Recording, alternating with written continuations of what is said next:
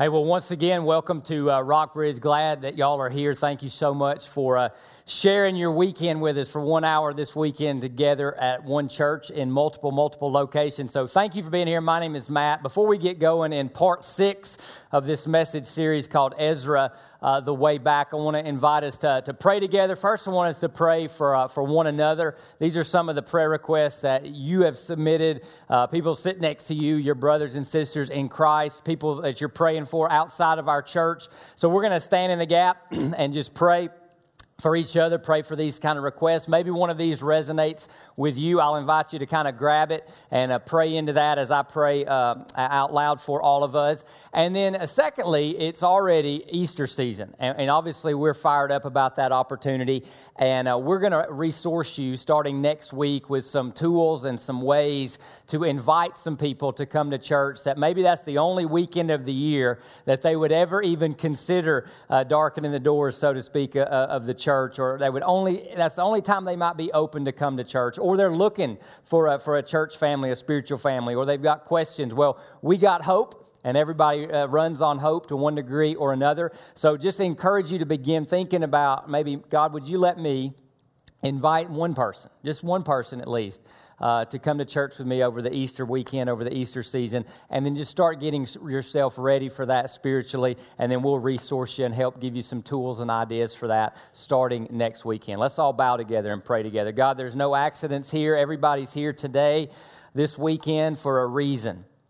And so, God, we just first pray for ourselves. Help us not to miss what you're giving.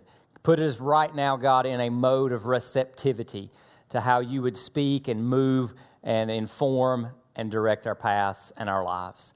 God, we pray for one another. We know we come in here, we know people who are hurting. Maybe some of us are hurting. God, we've got trips coming up, or we've got healing needs and medical and health issues.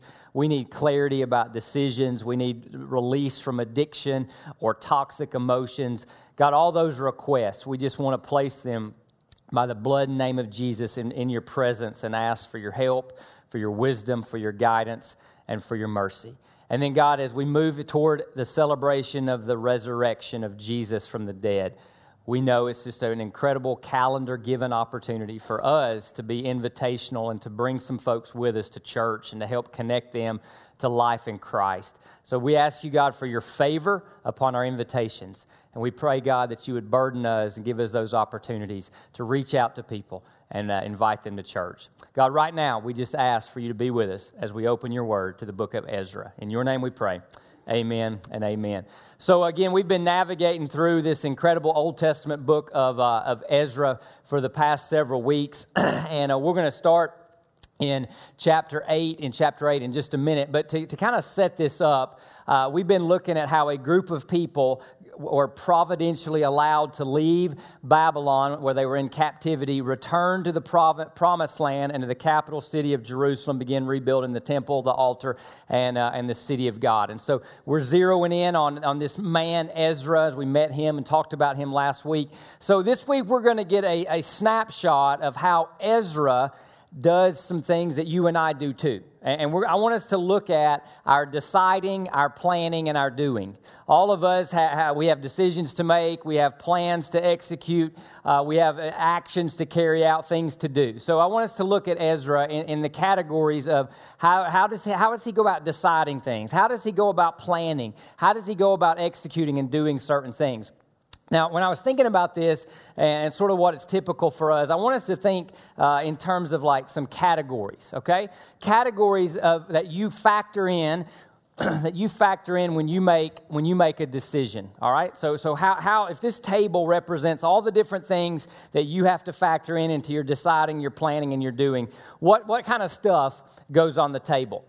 All right, so for a lot of us, you know, we start thinking about comfort and safety. We start thinking about, hey, is this going to make me healthier or better, or is anybody going to get hurt? We may just ask it that question. I mean, how many of us have excused a dumb decision just by saying, hey, nobody got hurt or anything? But we talk about that and we think about that. For a lot of us, we factor in the money factor. That's a big category of our decision. How much is it going to cost? Could I make money? Could I save some money? All of those kind of things get factored in to how we make decisions and how we execute our lives and plans. Some of us, hey, it's all about, is it going to be fun? If it feels good, do it, right? And we're planning for our pleasure. We're all in some degree or another on a happiness quest. That's a legitimate desire. God put that desire in our hearts. And so we factor that in. That's another category for our deciding, our planning, and our doing. Spring break's coming up. Some of you, you're thinking about safety, fun, and money, and that's the factors of what you do over spring break. We also, most of us, we've got a family, or we've got friends, or we've got people in our lives, so that kind of gets factored into how's this going to affect my best friend? How's this going to affect my wife or my husband? Or how would this kind of affect or play it out with my kiddos or something like that? So all of that's factored into this table of decision making, and then sometimes we'll throw some prayer in there, right? And a lot of times we're praying that God would keep us safe, let us have fun, protect our family, and help us make money. Amen, right? I mean, that's just sort of how it goes. But those are some of like the big buckets, okay, for how we make decisions and for how we decide things, plan things, and do things. Now let's go look in God's Word at how Ezra does it. Now, what Ezra chapter 8 does is it kind of zeroes in on what some of the things we talked about last week in Ezra chapter 7. This is a more in-depth account of Ezra's deciding, his planning, and his doing. And we're going to see a category emerge that's probably not on a lot of our radars. And I want to say this. We're going to get a new category that will go on to factor into our deciding, our planning, and our doing. And I think it's the big one. Because all of us are interested in making good decisions and doing the right thing. All of us are interested in having great plans that come to fruition. And so maybe we've got a missing category. So we're going to look for that as we look at Ezra's deciding, his planning, and his doing. These are the family heads and the genealogical records of those who returned with me from Babylon during the reign of King Artaxerxes. And so genealogy is a big deal in the Bible and where people come from. And Ezra does something a little different. There's another list on the first wave of exiles that return from Babylon. And we read about that and we talked about that. That's found in Ezra chapter 2. Ezra's list is different because he organizes it differently. So I'll show you. Here's what he says. Gershom from Phinehas' descendants, Daniel from Ithamar's descendants, Hattush from David's descendants. Now, here's what he does differently than Ezra chapter 2. He puts at the top of his list two guys he names specifically who are descended directly from Aaron the high priest, and then one guy, Hattush, who's descended from David.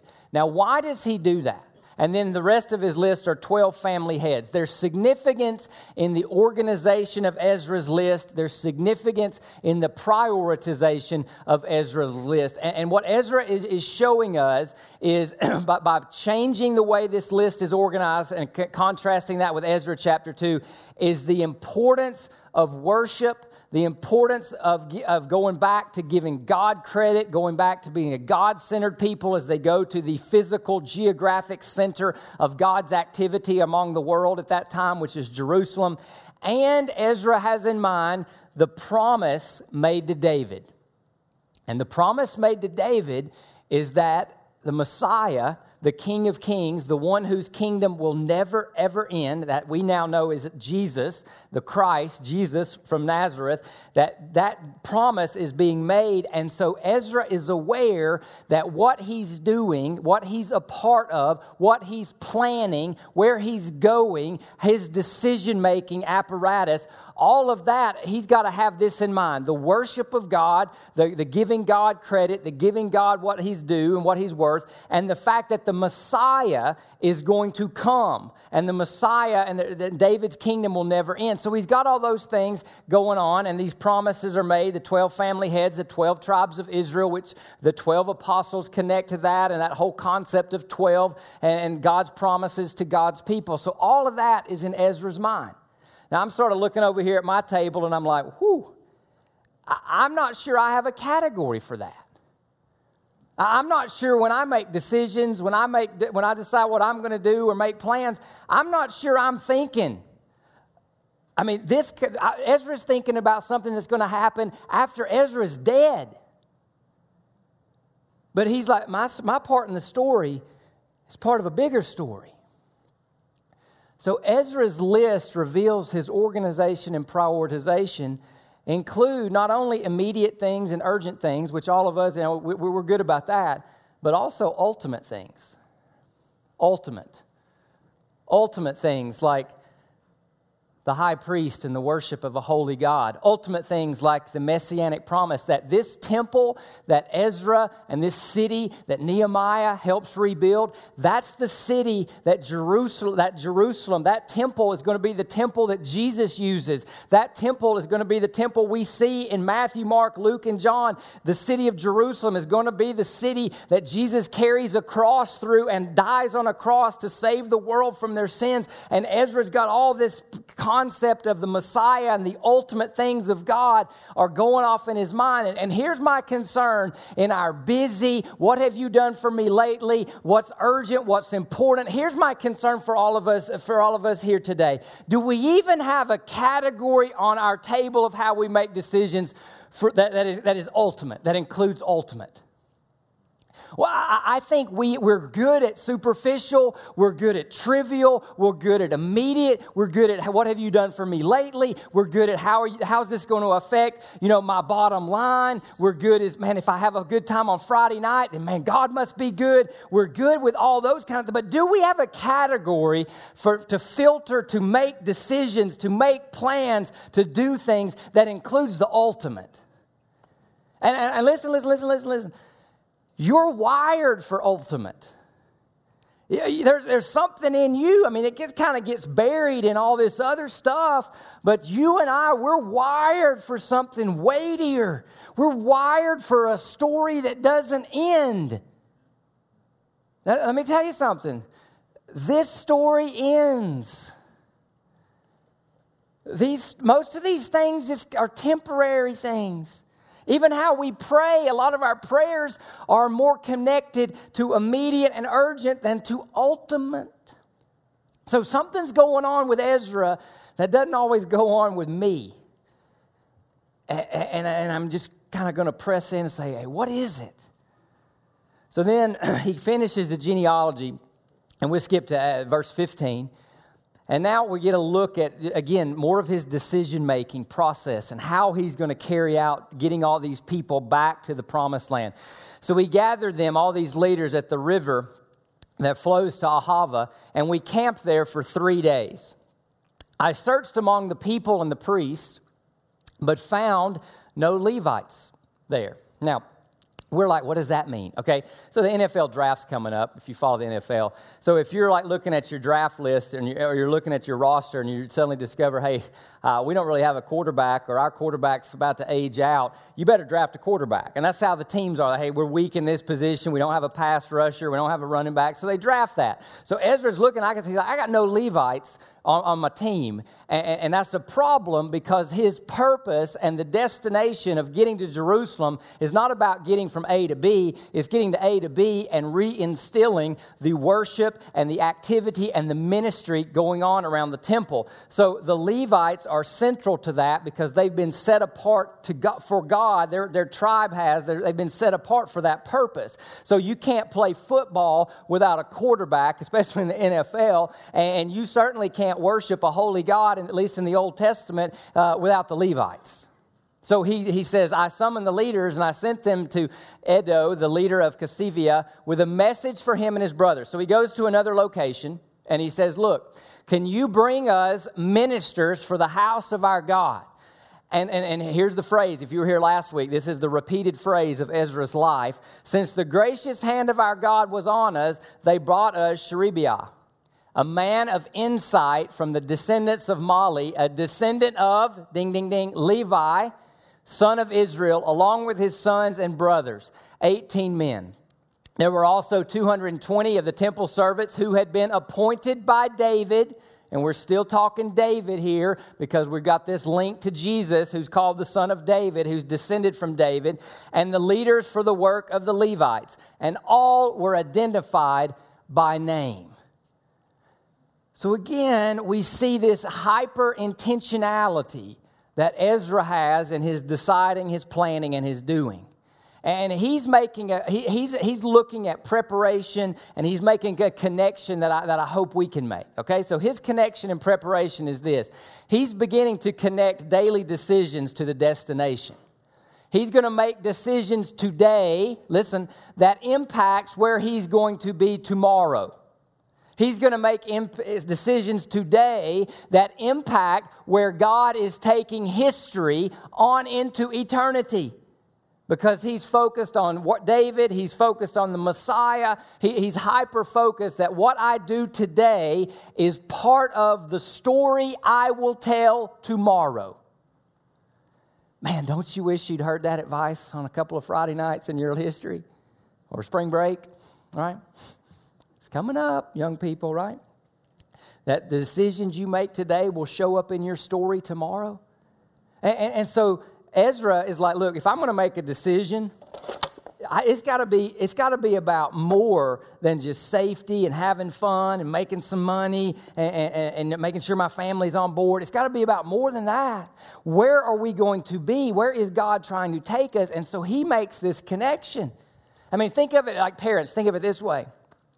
If you viewed where you want your son or daughter to be when they were 18 and reverse engineered that to today, and you began making parenting decisions today on a type of man or woman you want to raise that will ultimately go somewhere around 18 to 22, that's an important decision, right? That would be a strategic way to start thinking about how you talk, how you spend time, how you invest, how you raise, how you discipline, how you empower, et cetera, your son or daughter.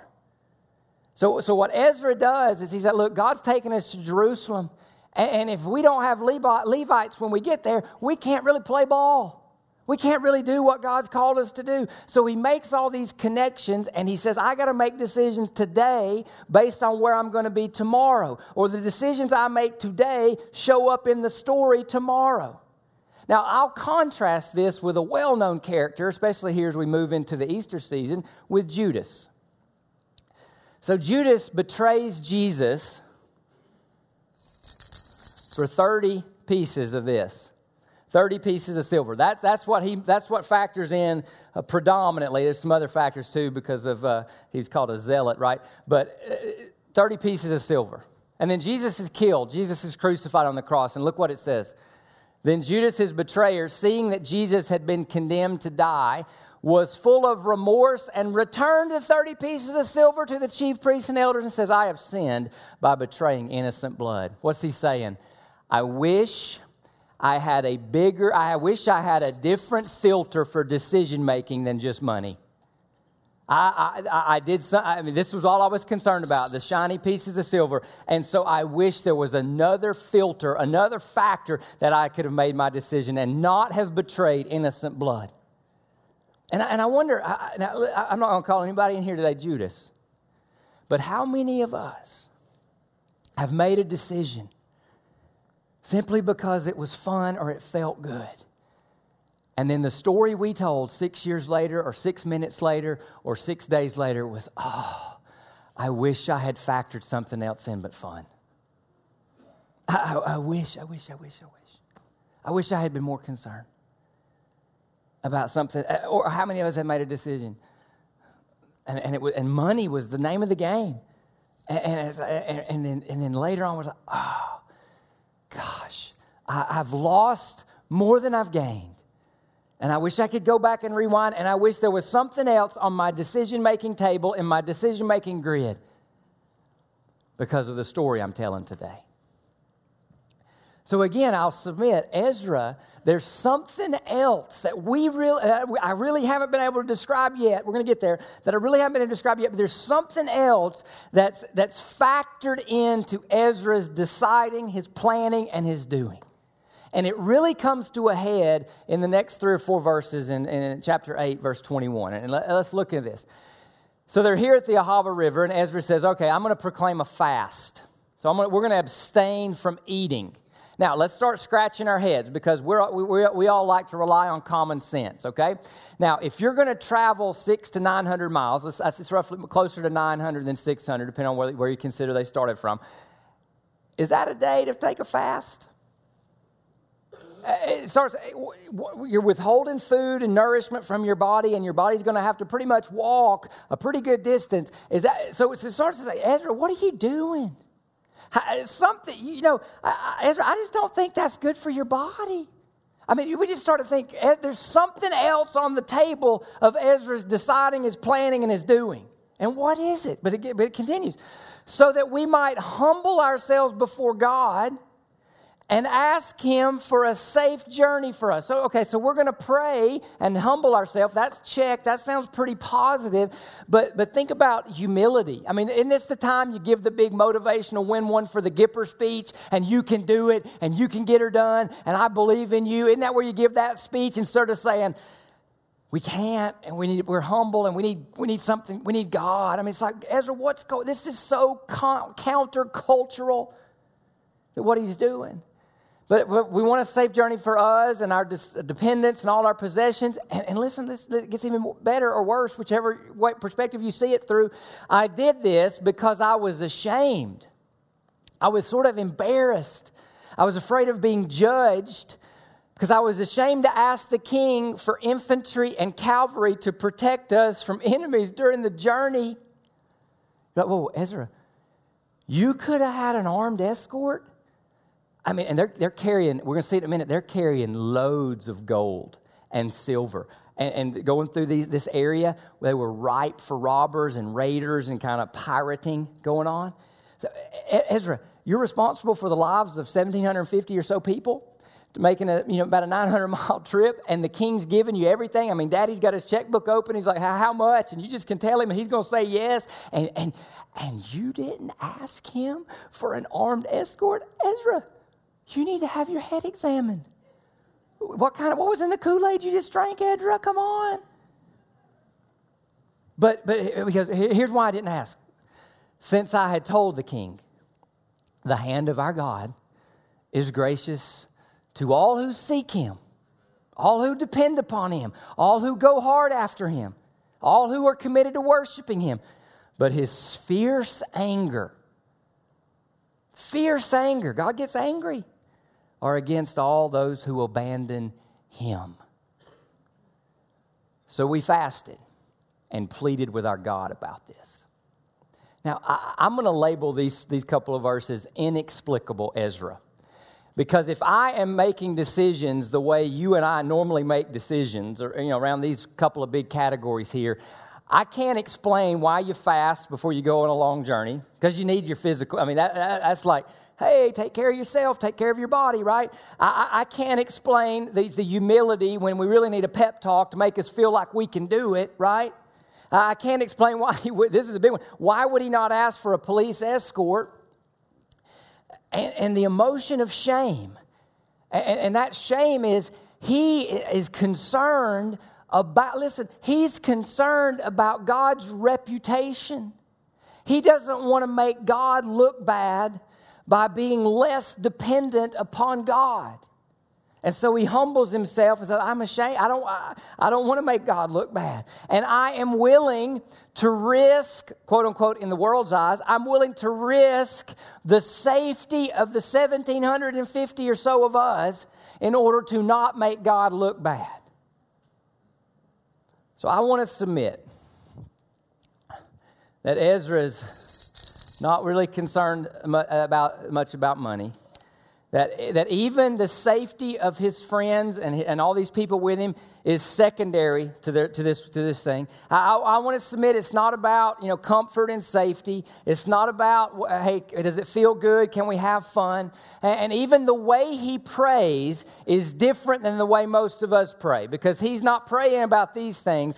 I'm going to submit that there was a big, weighty decision-making grid for Ezra's deciding, planning, and doing. And I'm going to submit it was the glory of God. That Ezra was concerned about God getting recognized as this glorious, gracious, amazing, infinite, holy, pure, worthy God.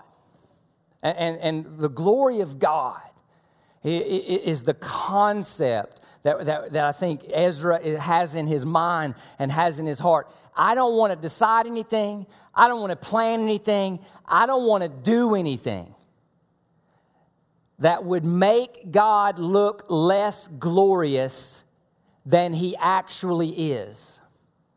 See, Ezra gets something about himself. Ezra realizes that he's made in the image of God. That's in Genesis. Ezra gets that he's like a telescope.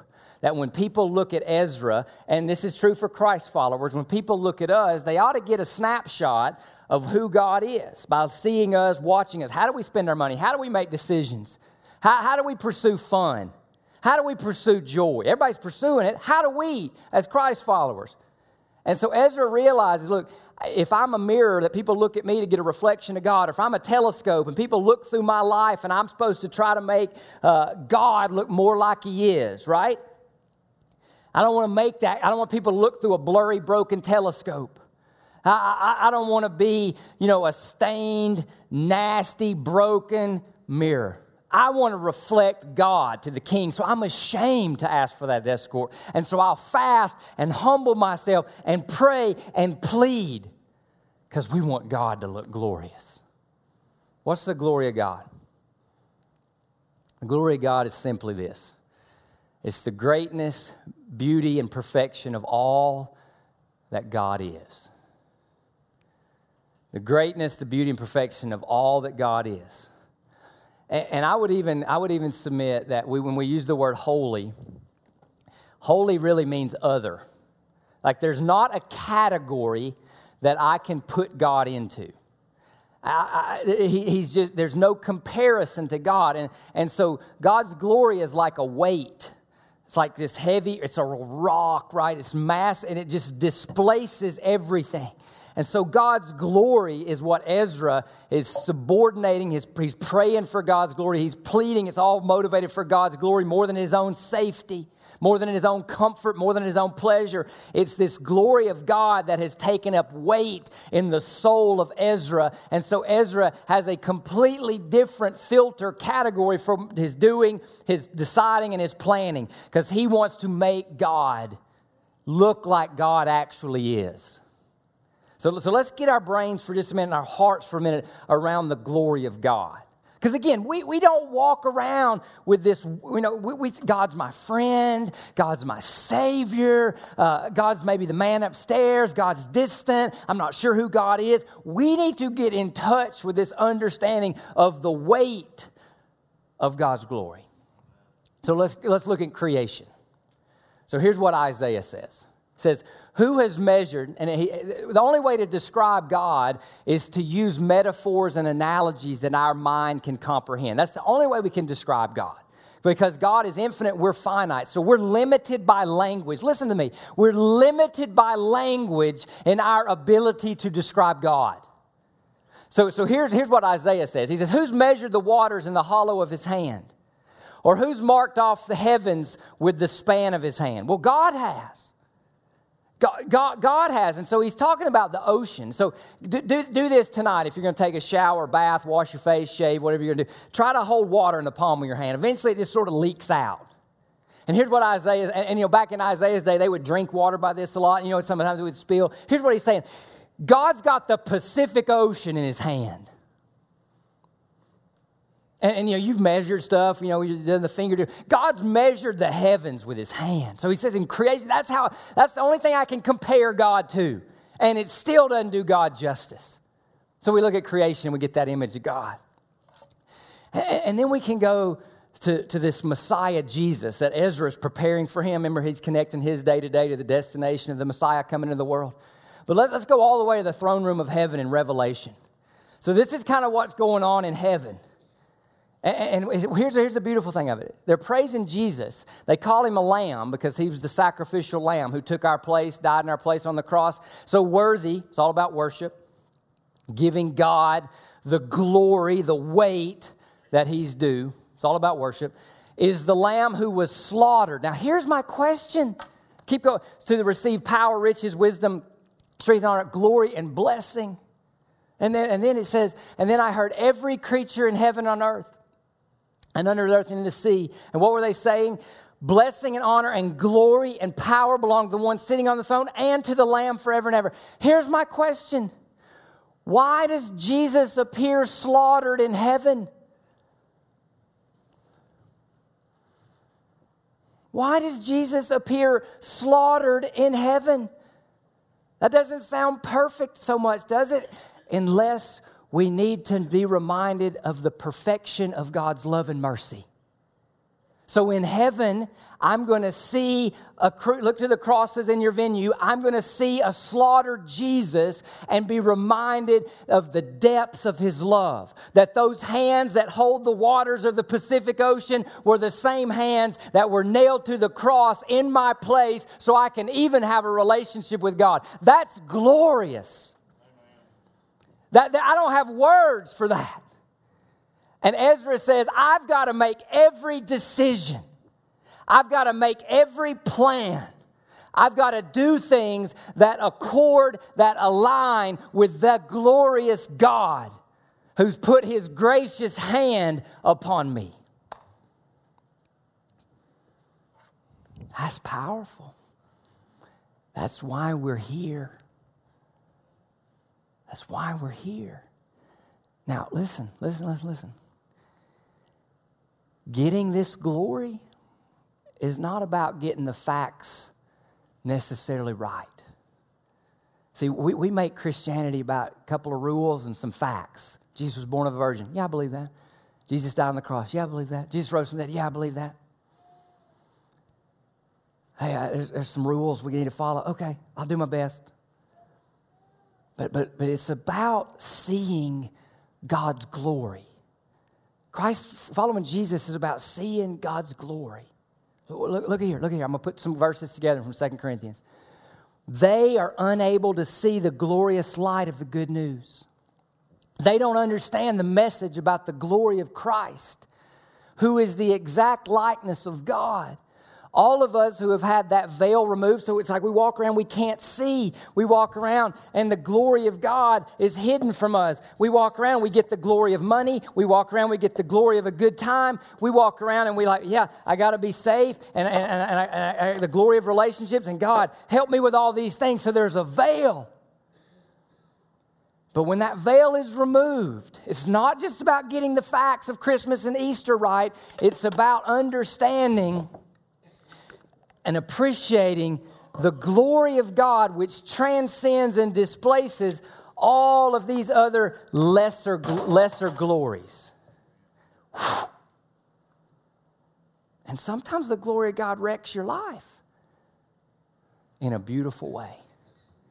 And so he says, when that veil is removed, now what can I do? I can see and reflect. That's what Ezra's doing. I am reflecting the glory of the Lord. I don't want to give the world a foggy mirror or a broken mirror. I don't want to be a default and defective telescope. I want to make decisions. I want to make plans. I want to carry out actions where people get the glory of God. So I want to start right there and let's look at the gospel. Let's look at this good news that Paul is talking about, the glorious light of the good news. What is that? I'll use some words. Let's start with an R. It's the revelation of Jesus. Not Jesus a man, not Jesus a good teacher, not Jesus who actually lived around the first century in modern day Israel. Jesus as the Son of God. Jesus as the King of Kings. Jesus as the Savior who came to reconcile us back to God. You know what our sin is? Our sin is we fall short of the glory of God. And so Jesus comes to reconcile, and He has to pay for He has to redeem us. He has to buy us back. He has to buy us out of slavery. He has to pay our sin debt that we owe to a holy God.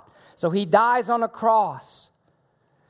And then we have to rely upon Him. We don't remove our sins. We aren't good enough or righteous enough. We rely on Jesus for sin removal. We rely on Jesus for the perfect righteousness that we need to have to be in the presence of a holy God.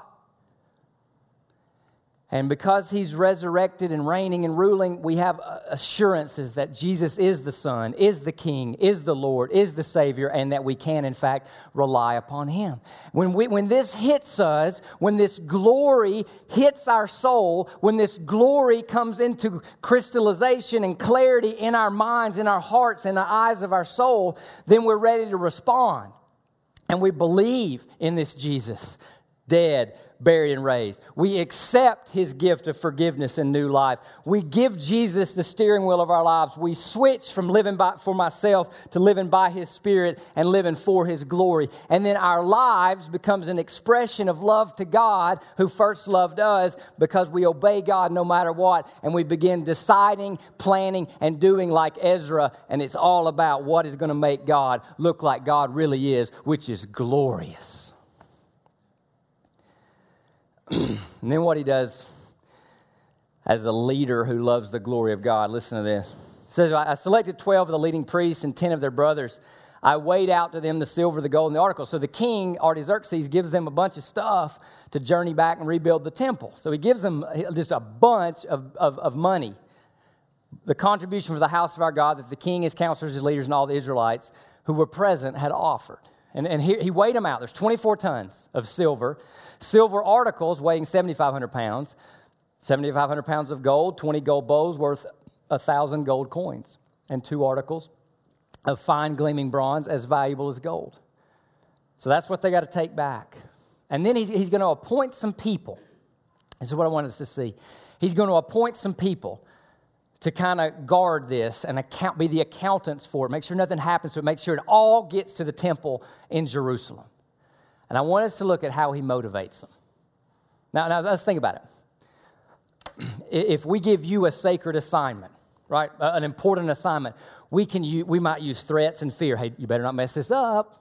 Right, and we've done that, and sometimes think that's how we should motivate people. Or we'll dangle a carrot and talk about a prize and talk about, hey, if you get there safely, mommy's going to buy you this, or daddy will get you that. And we use threats, we use rewards, we use carrot, we use stick, all those kind of things. We use, you don't want to look bad, you don't want to mess this up.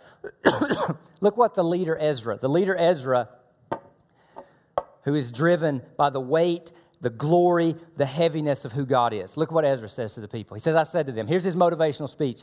You are holy to the Lord. You are set apart to God. You are to live for the otherness of God. And what captures God's otherness? The weight of his glory. That's what should motivate you. That's what should inspire you to have integrity, to be good stewards, to get this stuff back to the house of God. And the articles, all this stuff's holy. It's set apart for God. The silver and gold are a freewill offering to the Lord, God of your fathers. Guard them carefully until you weigh them out in the chambers of the Lord's house in Jerusalem. So here's my question. What if you saw your life, your parenting, your job, your participation in this church, if this is your church? What if you saw your marriage? What if you saw every word you spoke? What if you saw your attitude and you said, it is to be set apart, holy to the Lord, to give God glory? Suddenly our lives are no longer superficial and trivial. Suddenly we don't walk around, God. Oh, God will forgive everybody. God, nobody's perfect. God understands. Glory's at stake. Glory's at stake. See, listen. When we get God's glory, or rather we're gripped by it, we'll have the motivation and the means to be the people Jesus died and rose again for us to become. Suddenly it's no longer about keeping a couple of rules. Suddenly, our lives take on a lot more weight, don't they? And significance. That we're not here just playing some game, consuming some oxygen, trying to have a great life expectancy and praying Social Security's there when we get there. It's about the weight of a glorious God who can put the Pacific Ocean in his hands and then put his hands on a cross for us. So we fasted and pleaded with our God, and he granted our request. Everything. They got to the temple in Jerusalem. Everything was verified by number and weight. And the total weight was recorded at that time. We didn't lose anything. I didn't lose anything. Because God is looking for men and women and churches where His glory is safe. Every single one of you, listen to me. You are here to reflect glory.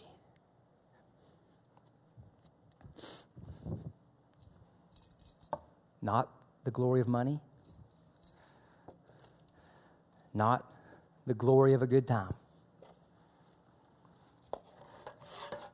Not just the glory of your great relationships.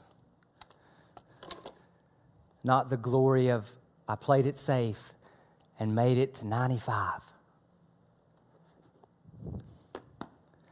But the glory of God. So would you make a commitment just to consider His glory in everything you do? And to connect everything you do to His glory. This is my prayer. So whether you eat or drink, or whatever you do everything for God's glory. Don't, listen. There's a temptation here. I want to speak against it before I pray, okay? Some of you have already discounted what I said. Because you know what you're saying? Matt, I'm just a shift worker. Or, Matt, I'm middle-aged and I've missed it. I've missed it. No, you haven't. No, you haven't. Jesus didn't hang 6 hours on a cross for you to miss anything. See the hands that can hold the Pacific Ocean. See the hands that took the nails, and make a commitment. From this day forward, whether I eat or drink, whatever I do, I'll do everything for God's glory. Let's pray together.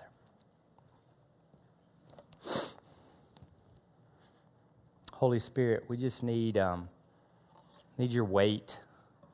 Need you to help us sense, feel, appreciate, value, appraise the glory of God correctly. God, our key sin is we're glory thieves, glory robbers. We're dysfunctional when it comes to glory. Forgive us right now, Jesus. And God, I pray that this church and everybody here listening, because your Spirit's here, I pray, God, we get a passion, a zeal, a hunger, a thirst to live for your glory. Whether it's the words we speak, the way we spend your money, our jobs, how we're raising our kids, how we're doing our marriage, how we're planning our vacations, whether we eat or drink, whatever we do, everything we do it all. We do it all for your glory. We pray this in the name of the Father, the Son, and the Holy Spirit.